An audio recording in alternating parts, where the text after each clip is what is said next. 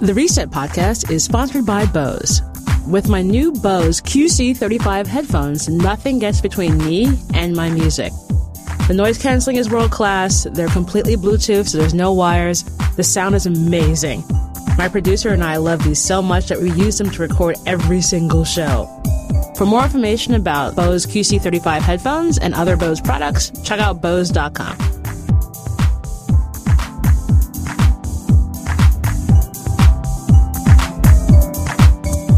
Hello, it's Laura Mignot. It's the second episode of the Reset podcast.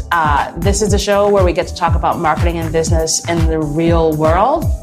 I bring together some of my best friends from the marketing, business, advertising, even some folks in the government industry to talk about how their respective industries can be reset. Today, I am so pleased to have my dear friend Charlie Oliver, CEO of Serve Fresh Media, here to have a chat. We're going to have some rosé, we've got some great truffle French fries, and we're going to have a great conversation.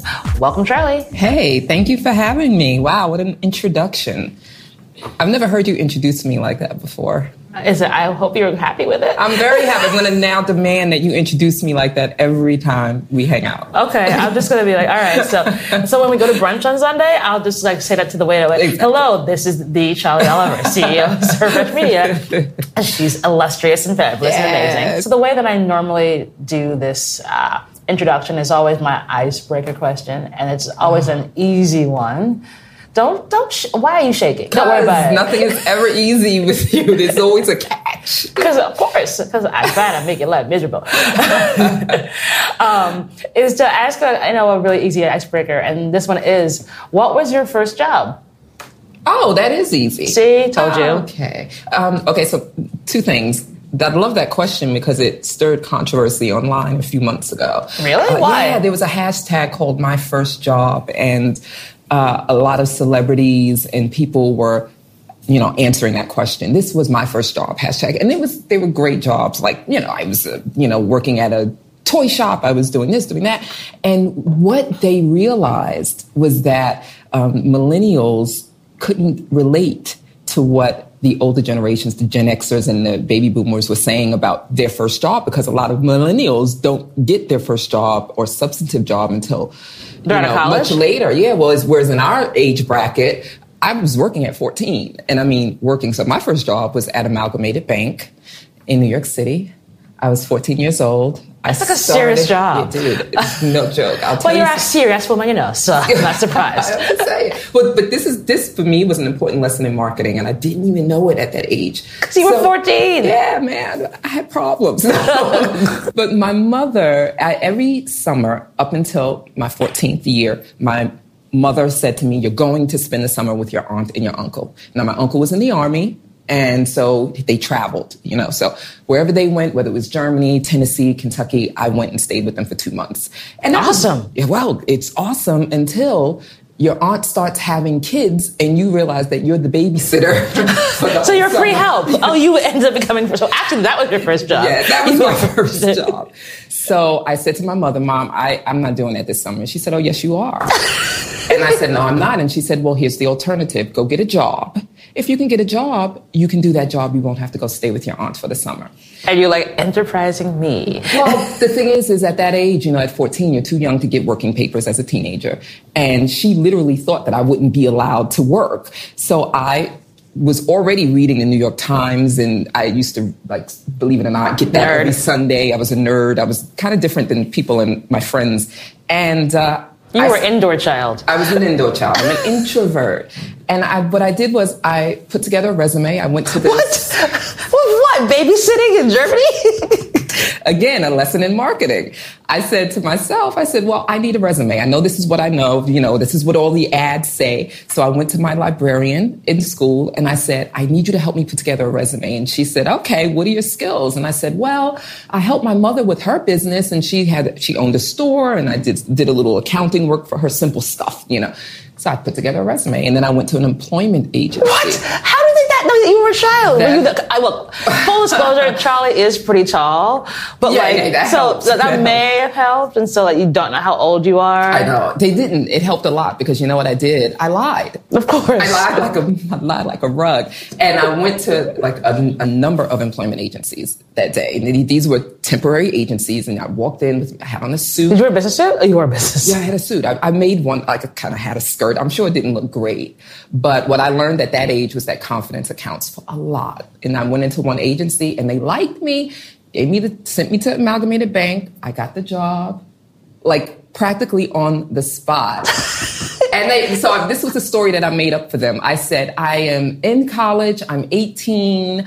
This is my first summer out of college, and I just need a summer job to kind of, that was my thing. And they liked that story. And I have to tell you something. Back then, I would think that them looking at me being an 18-year-old Black girl saying, you need to hire me was probably the thing that piqued their interest. And it actually got me into a lot of doors. Because you're a gangster. The audacity of this 18-year-old Black girl, in the late 80s to, you know what I'm saying? So anyway, bottom line, they hired me, but I went back to my mother and I said, I got a job.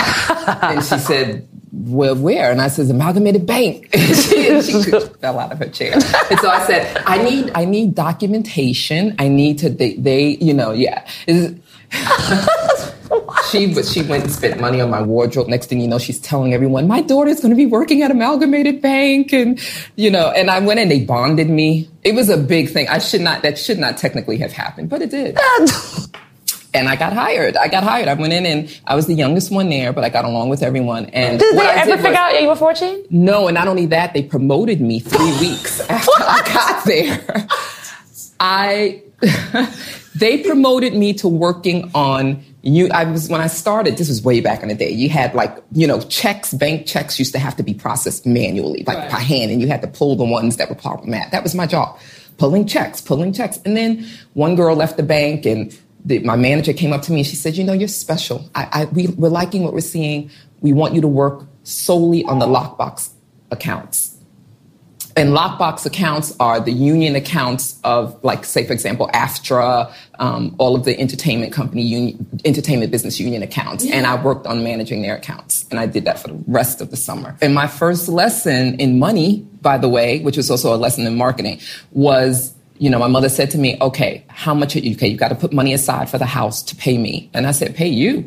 Wait. I said, what? She says, yeah, you have to contribute. This was the most important lesson I got in my life. It has literally saved me and created situations for me and opportunities for me that otherwise I would never have known. And it's something that I think that a lot of younger generations don't understand. But my mother said to me, as long as you live in this house, you contribute to what goes into it. I pay for rent, I pay for this, I pay for that, and you consume. If you consume, you contribute. So I said, she says, not only that, you save. So a percentage goes to saving, a percentage goes. So my mother was really good about that. And that's what happened. Most of my money that whole summer went to, I paid her some. I started a savings account, and then I got to spend a little on myself. And that was my first job. And after that, there was no way I was going to be babysitting again and doing. I went from that to other office positions and doing things. And but it taught me a lesson in marketing. And the lesson was this: there is reality, there is perceived reality. And you can create a reality that you want the world to perceive, and it's just as powerful, if not more, than what your real situation is. And sometimes it's the thing that puts you over the top. I've never heard that story. Really? But here's the crazy thing. I have a similar story. Now, that doesn't surprise me. Only because, it's also because it's so true about perception is reality, and that's the best thing about marketing. My first job, I was 17, so not 14. So I was not skirting labor laws, unlike you. I can't believe a bank hired a 14-year-old and was like, yeah, all right, fine. What's up? Hey, y'all, how's it going? Wait. I just have to say, when I left the bank at the end of the summer, they threw you a party. I told them, they threw me a big party. It was so, my boss gave me a hug. She says, if you need anything else, Charlie, we're here for you. I was like, bye. Okay, so anyway, I'm going back to college. High school. Okay. This is... That's cheesy. That's okay. You were 17. Oh my God. So my best friend in high school, her mom had like this thing where she could work with the county. And so you could like send in your like resume. Same deal. Like I made something up. I was like, I am good at like telling stories. Excellent. And I was a straight A student because I was a nerd. Also indoor child. Well, you knew that.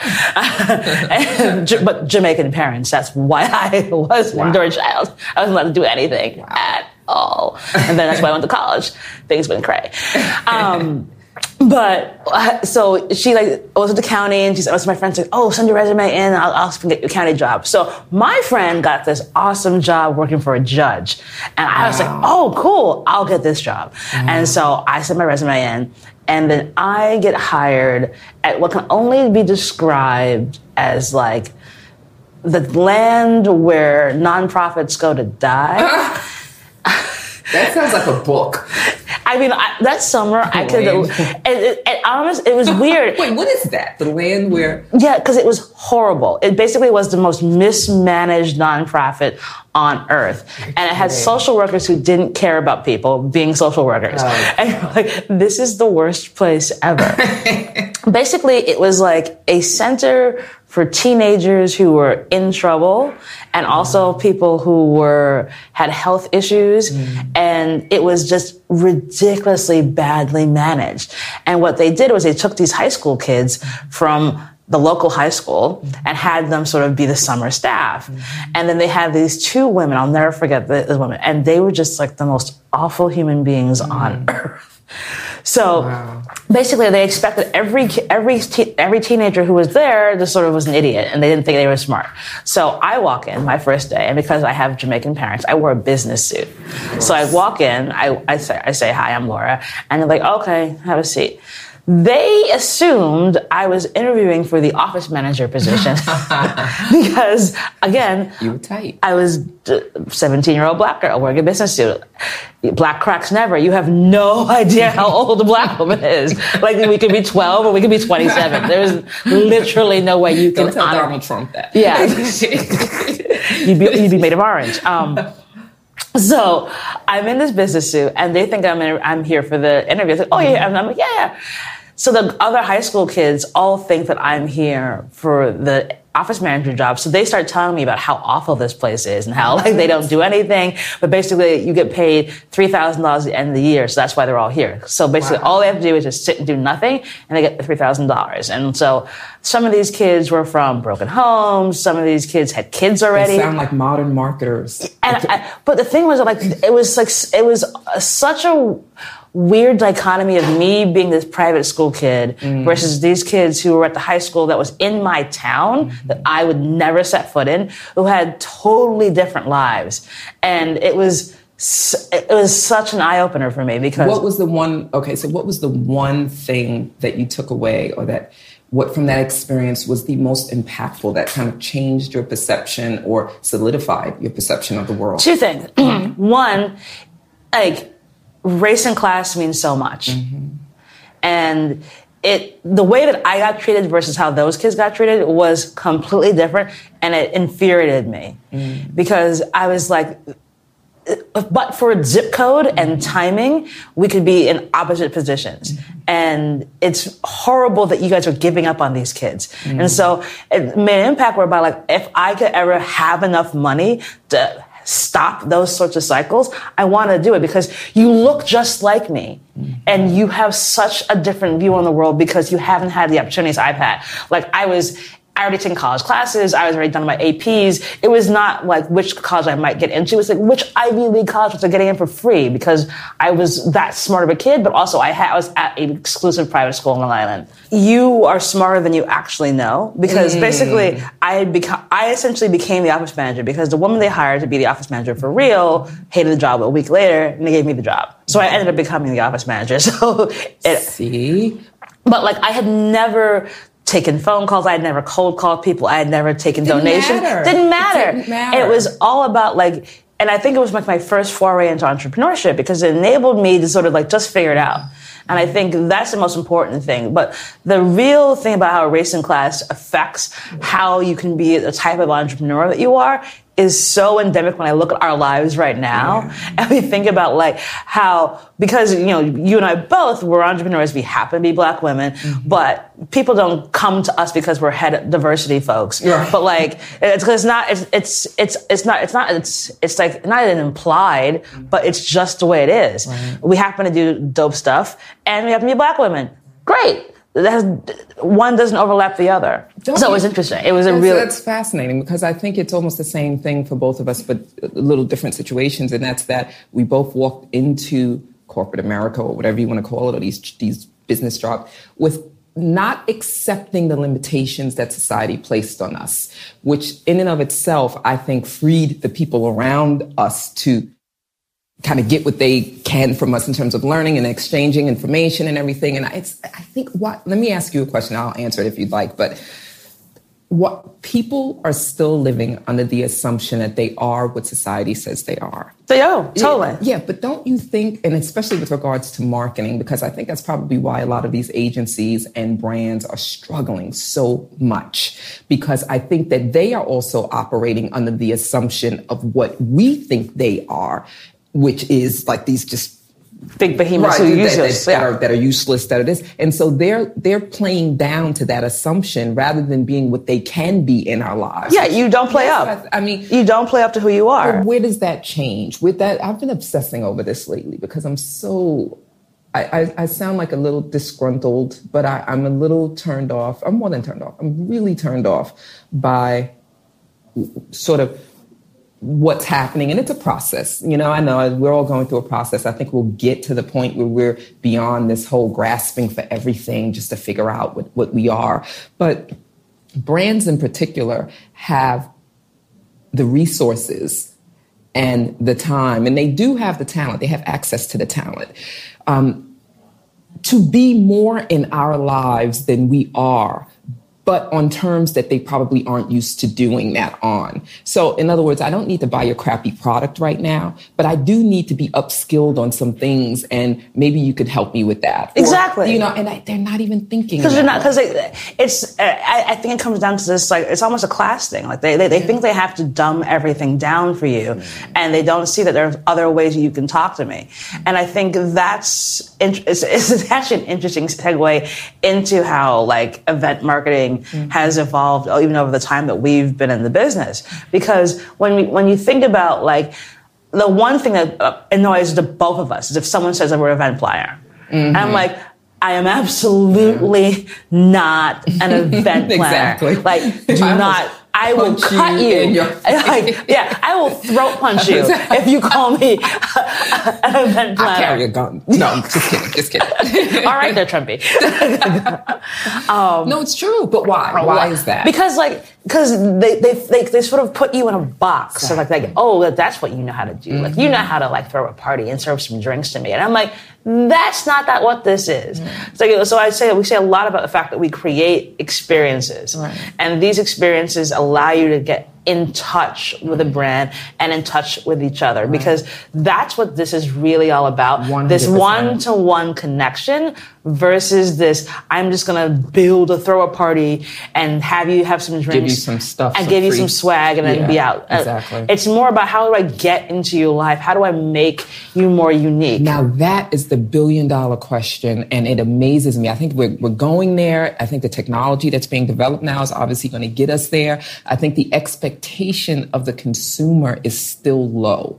I think we don't know what to expect. We don't know what an experience really is. Hell, we just started really experiencing things outside, like with VR and with different types of technology. We're beginning to understand that we can sort of alter our reality and have these amazing experiences, but we're just touching the tip. Yeah, it's interesting. I was in Canada yesterday, and, like, it's interesting and fascinating how they're the same than us, but so far different. And it's not like, you make those jokes that, like, depending on where you're in America, it's either 2016, 2012, or 2009, because they're just so far behind in terms of digital and technology.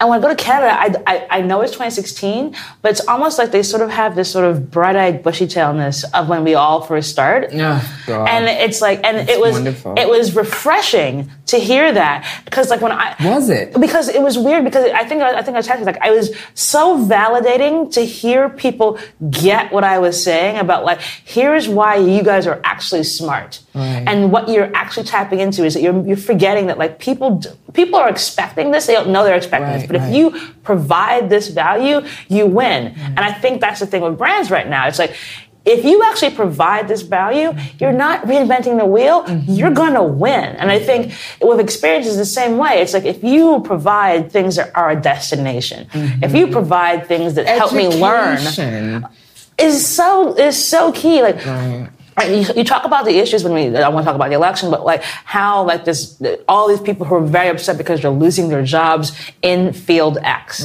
and someone's been saying, "Oh, I can bring those jobs back." And it's like, no one has a time machine, so you cannot go back in time and like rebuild a coal mine, like or rebuild a car factory. Those are gone. It's over. You can only move forward. And if you create things that are now unique and different, people who have those skills think that those are the only skills they had.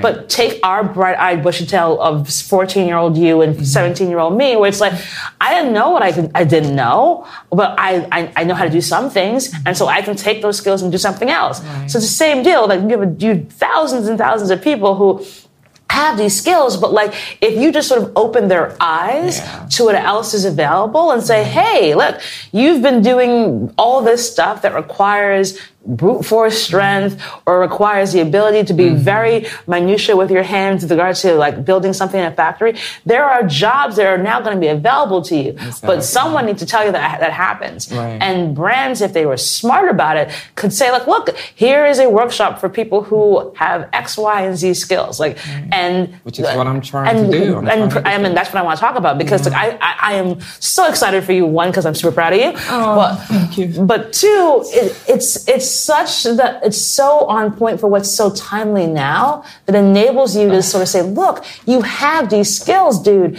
Awaken them, and you can make some money. So I think that, it's such an awesome time, and it's also a look. Terrifying. I've had the worst week of my month.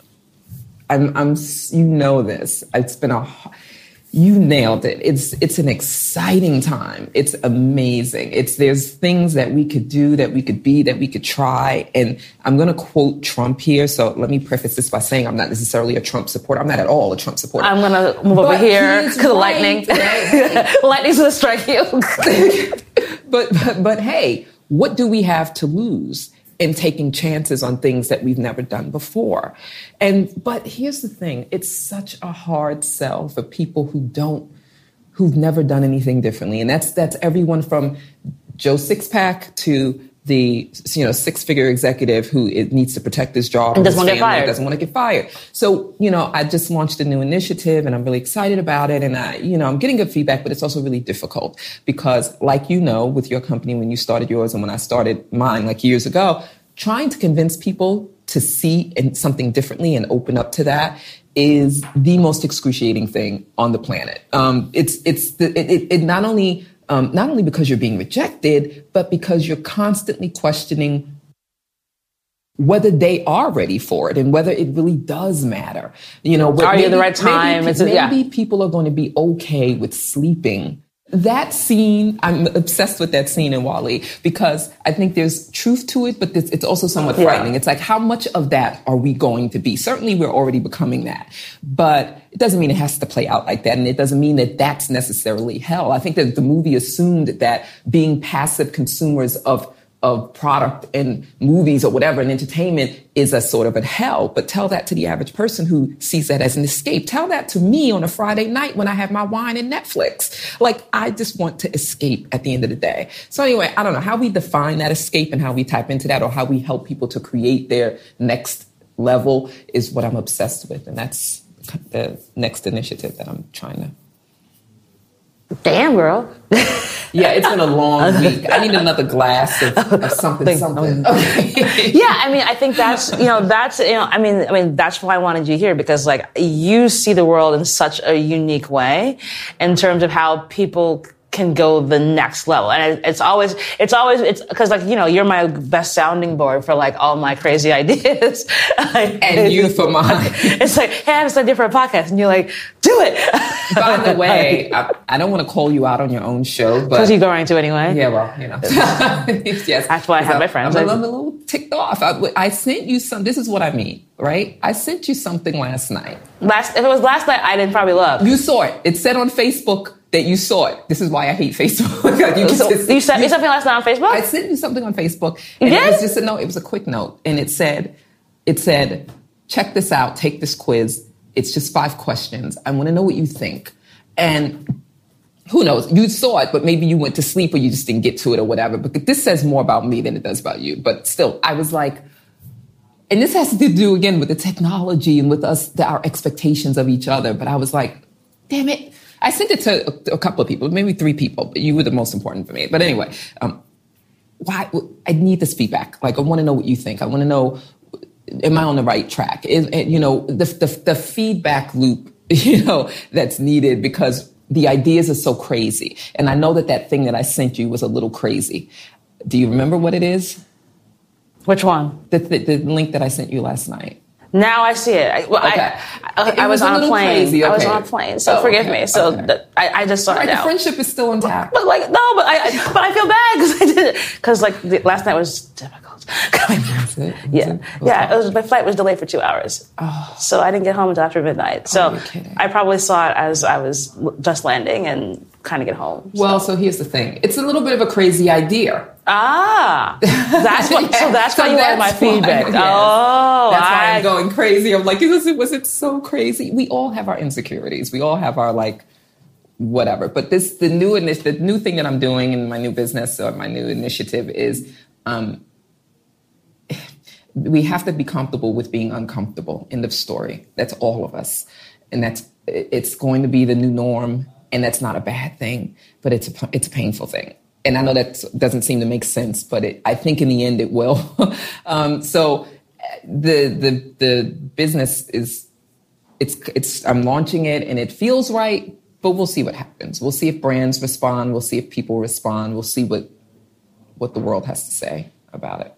You want to give a little more detail about it? Oh. It's like, you're on the show to promote your stuff too, homegirl. Okay. Well, so it's called Tech2025. In the future. Tech2025.com. And so what it is I'm obsessed with the idea of how we are preparing to sort of learn about and take advantage of the emerging technologies that are coming in the next 10 years. We know what these technologies are, right? It's artificial intelligence, 3D printing, driverless cars, blockchain, virtual reality, drones. These are the technologies that, the experts in these fields, and we know quite a few of them. It's fascinating. The ones who are developing this stuff are saying, and this could be just sort of, but they're all projecting that within the next 10 years, a lot of this technology will be baked, will be ready to pull out of the oven. And when you think about that, it'd be different now I know everything will develop differently. These are just projections. They're probably very, very optimistic forecasts, right? When you're developing your own technology, you always want to think that it's going to be ready at this point. But let's just say that 2 of these things are ready. Artificial intelligence, VR. VR, definitely. There's such a push for VR. A lot of this stuff is being developed together. It's an ecosystem now that's sort of coming together. It's very hard to predict because of that. Right. Because there's so many disruptive technologies, what that is. What's going to win, what's going to stay. What's going to live, how it's going to affect the markets. You're going to see companies coming together, breaking apart, whatever. So where does that leave the average person? For one thing, businesses don't know what to do. They're confused, blah, blah, blah. The average person is even more confused because they need a job. They're being told that there aren't going to be jobs. They're going to be out of a job. Like if you're a truck driver, you're not going to, you'll be serving his cars, you're out. You're going to be useless. Pretty much that's what it's saying. So what Tech2025 does is it's a platform where we have workshops, live events, a community that teaches people about the emerging technologies, particularly small businesses, and startup entrepreneurs. We teach them about these emerging technologies. What is it? What's the ecosystem like? Who are the major players? What's going on right now? What do I need to be aware of? How does this affect me? What do I need to look at in the next year in artificial intelligence? Or what is some of the news that's going on a global, because we oftentimes look at America, but what's happening in artificial intelligence around the world? What's going on? So we teach them these things. We do workshops. And then in workshops, we ask them to look at their own lives and their own situations. And we do all kinds of exercises that gets them to begin to think about the future in a different way. I think probably our biggest downfall, if there is one, is that we are looking at the future today the way that we did yesterday. And I think that our survival, our growth, our success is 100% contingent upon us being able to think about the future in a different way. We have to let go of some of our preconceived notions, ideas, and insecurities about what we are and what we can be in order to maximize the technology and the opportunities that are just ahead of us. Otherwise, we fall through the cracks. Totally. It's like, does that make sense? And the problem with that idea, guys, I know, please forgive me. I know it sounds very lofty and it's big. I'm trying to bring it down. Distill it. Yes, distill it. So I thought to myself, what is the business model here? Well, number one, people will pay for courses or whatever. I don't want it to be, I don't want it to be cost prohibitive, right? Right. I want brands to pay for the re-education or the upskilling of people in small companies and the communities that they want to be a part of, that they want to engage with. I think that there is something there in saying to brands, and it doesn't have to be a big brand. It can be anybody who's trying to reach out. I will sponsor support this initiative to help people understand the technologies that we ourselves are trying to understand, right? Because what's going to come out of it is